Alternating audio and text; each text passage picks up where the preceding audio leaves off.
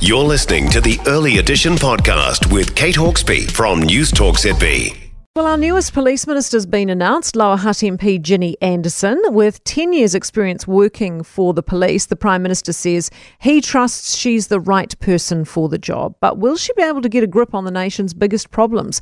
Retail New Zealand Chief Executive Greg Harford joins us now. Morning, Greg.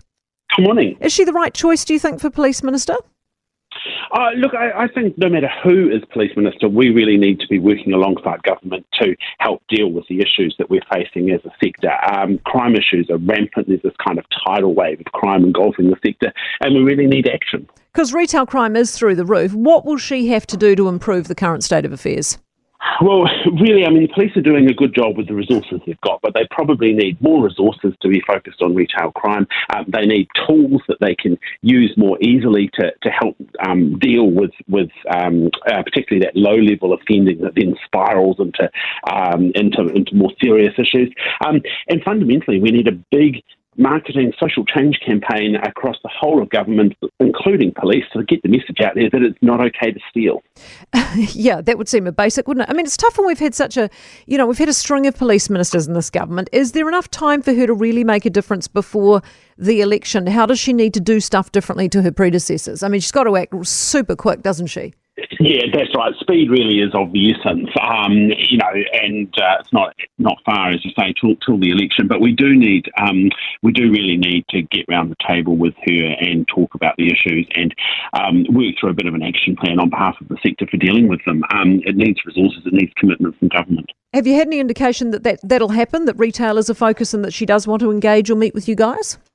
Well, I think I was in touch with her yesterday. Hopefully I'll get to sit down with her in the very near future. And you might have seen the Prime Minister's comments yesterday too, that he sees retail crime as one of the big issues for the police portfolio. What did she say to you yesterday? Did she seem enthused? Look, I think she's certainly very happy to sit down with us and meet. It was quite late in the day by the time I managed to communicate with her. So hopefully we'll do that in the near future. What's the general feeling at the moment among retailers? Are they hopeful or are they feeling a bit despondent by now? Look, I think there's a lot of sort of angst and concern out there in the retail community, both from an economic point of view, but also from a crime one.